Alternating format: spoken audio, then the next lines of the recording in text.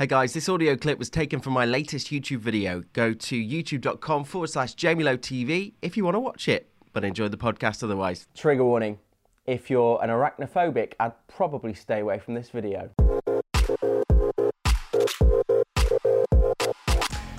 Tarantula venom. It's not as deadly as you might have first thought. Although a spider bite can be kind of painful to humans, the venom from a tarantula isn't really going to cause you too much trouble. Typically, the venom from a tarantula is often weaker than your average bee. And according to some new research, tarantula venom could help to control blood sugar levels. Hey guys, kind of a crazy story today. This broke just after I uploaded the T1D news update, so that's why you didn't find it in there. Also, it's not specifically T1D news, it's more T2D news today.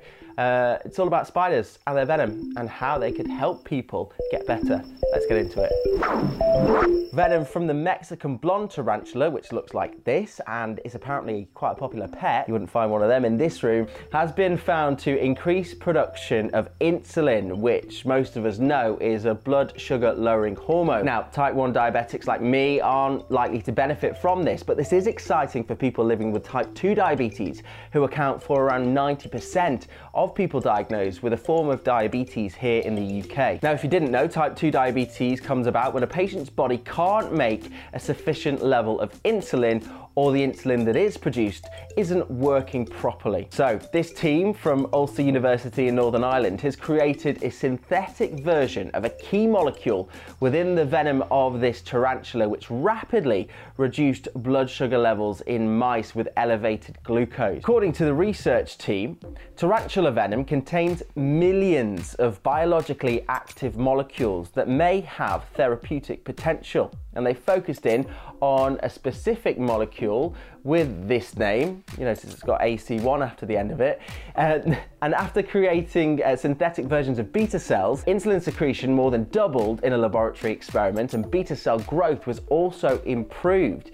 Then, as often happens in these sorts of studies, they went up a step and put this molecule in mice, where their blood sugar was steadily reduced and insulin was released faster. The mice also went on to eat less, suggesting that the molecule may have actually suppressed the rodent's appetite. Now, this is an exciting development because there are medicines like Ozempic, which are used to treat people with type 2 diabetes to help them, control hunger cravings and get their weight down and on the road to hopefully reversing type 2 diabetes, which is possible given the right tools.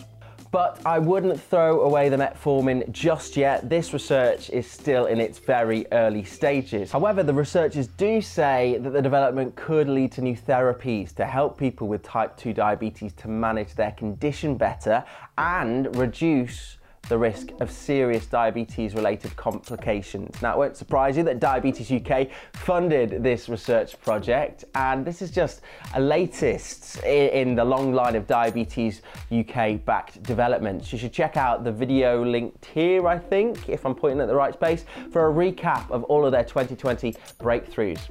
The charities also said that it would look forward to further studies to explore whether tarantula venom-based therapies could be developed to be effective and safe in people, providing a new weapon in the armory for treating type 2 diabetes. So, what are your thoughts on this?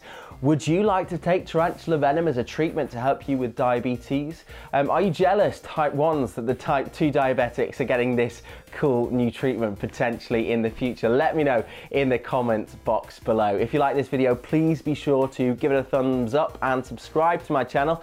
If you want to help support me to make more videos too, then head on over to my Patreon for early access to my videos, and you can message me on there too. We can be in daily communication if you like. You can join my Patreon for as little as £1. I also like to send out little handmade gifts to my supporters too, so if you want one of them, head over there, patreon.com/JamieLoweTV. Or if you'd like to check out some diabetes clothing and accessories designed by me, then head to my Teespring and Spreadshirt shops. Links, as always, in the description box below. But that's all from me. I'll see you next week on my channel. Bye-bye for now.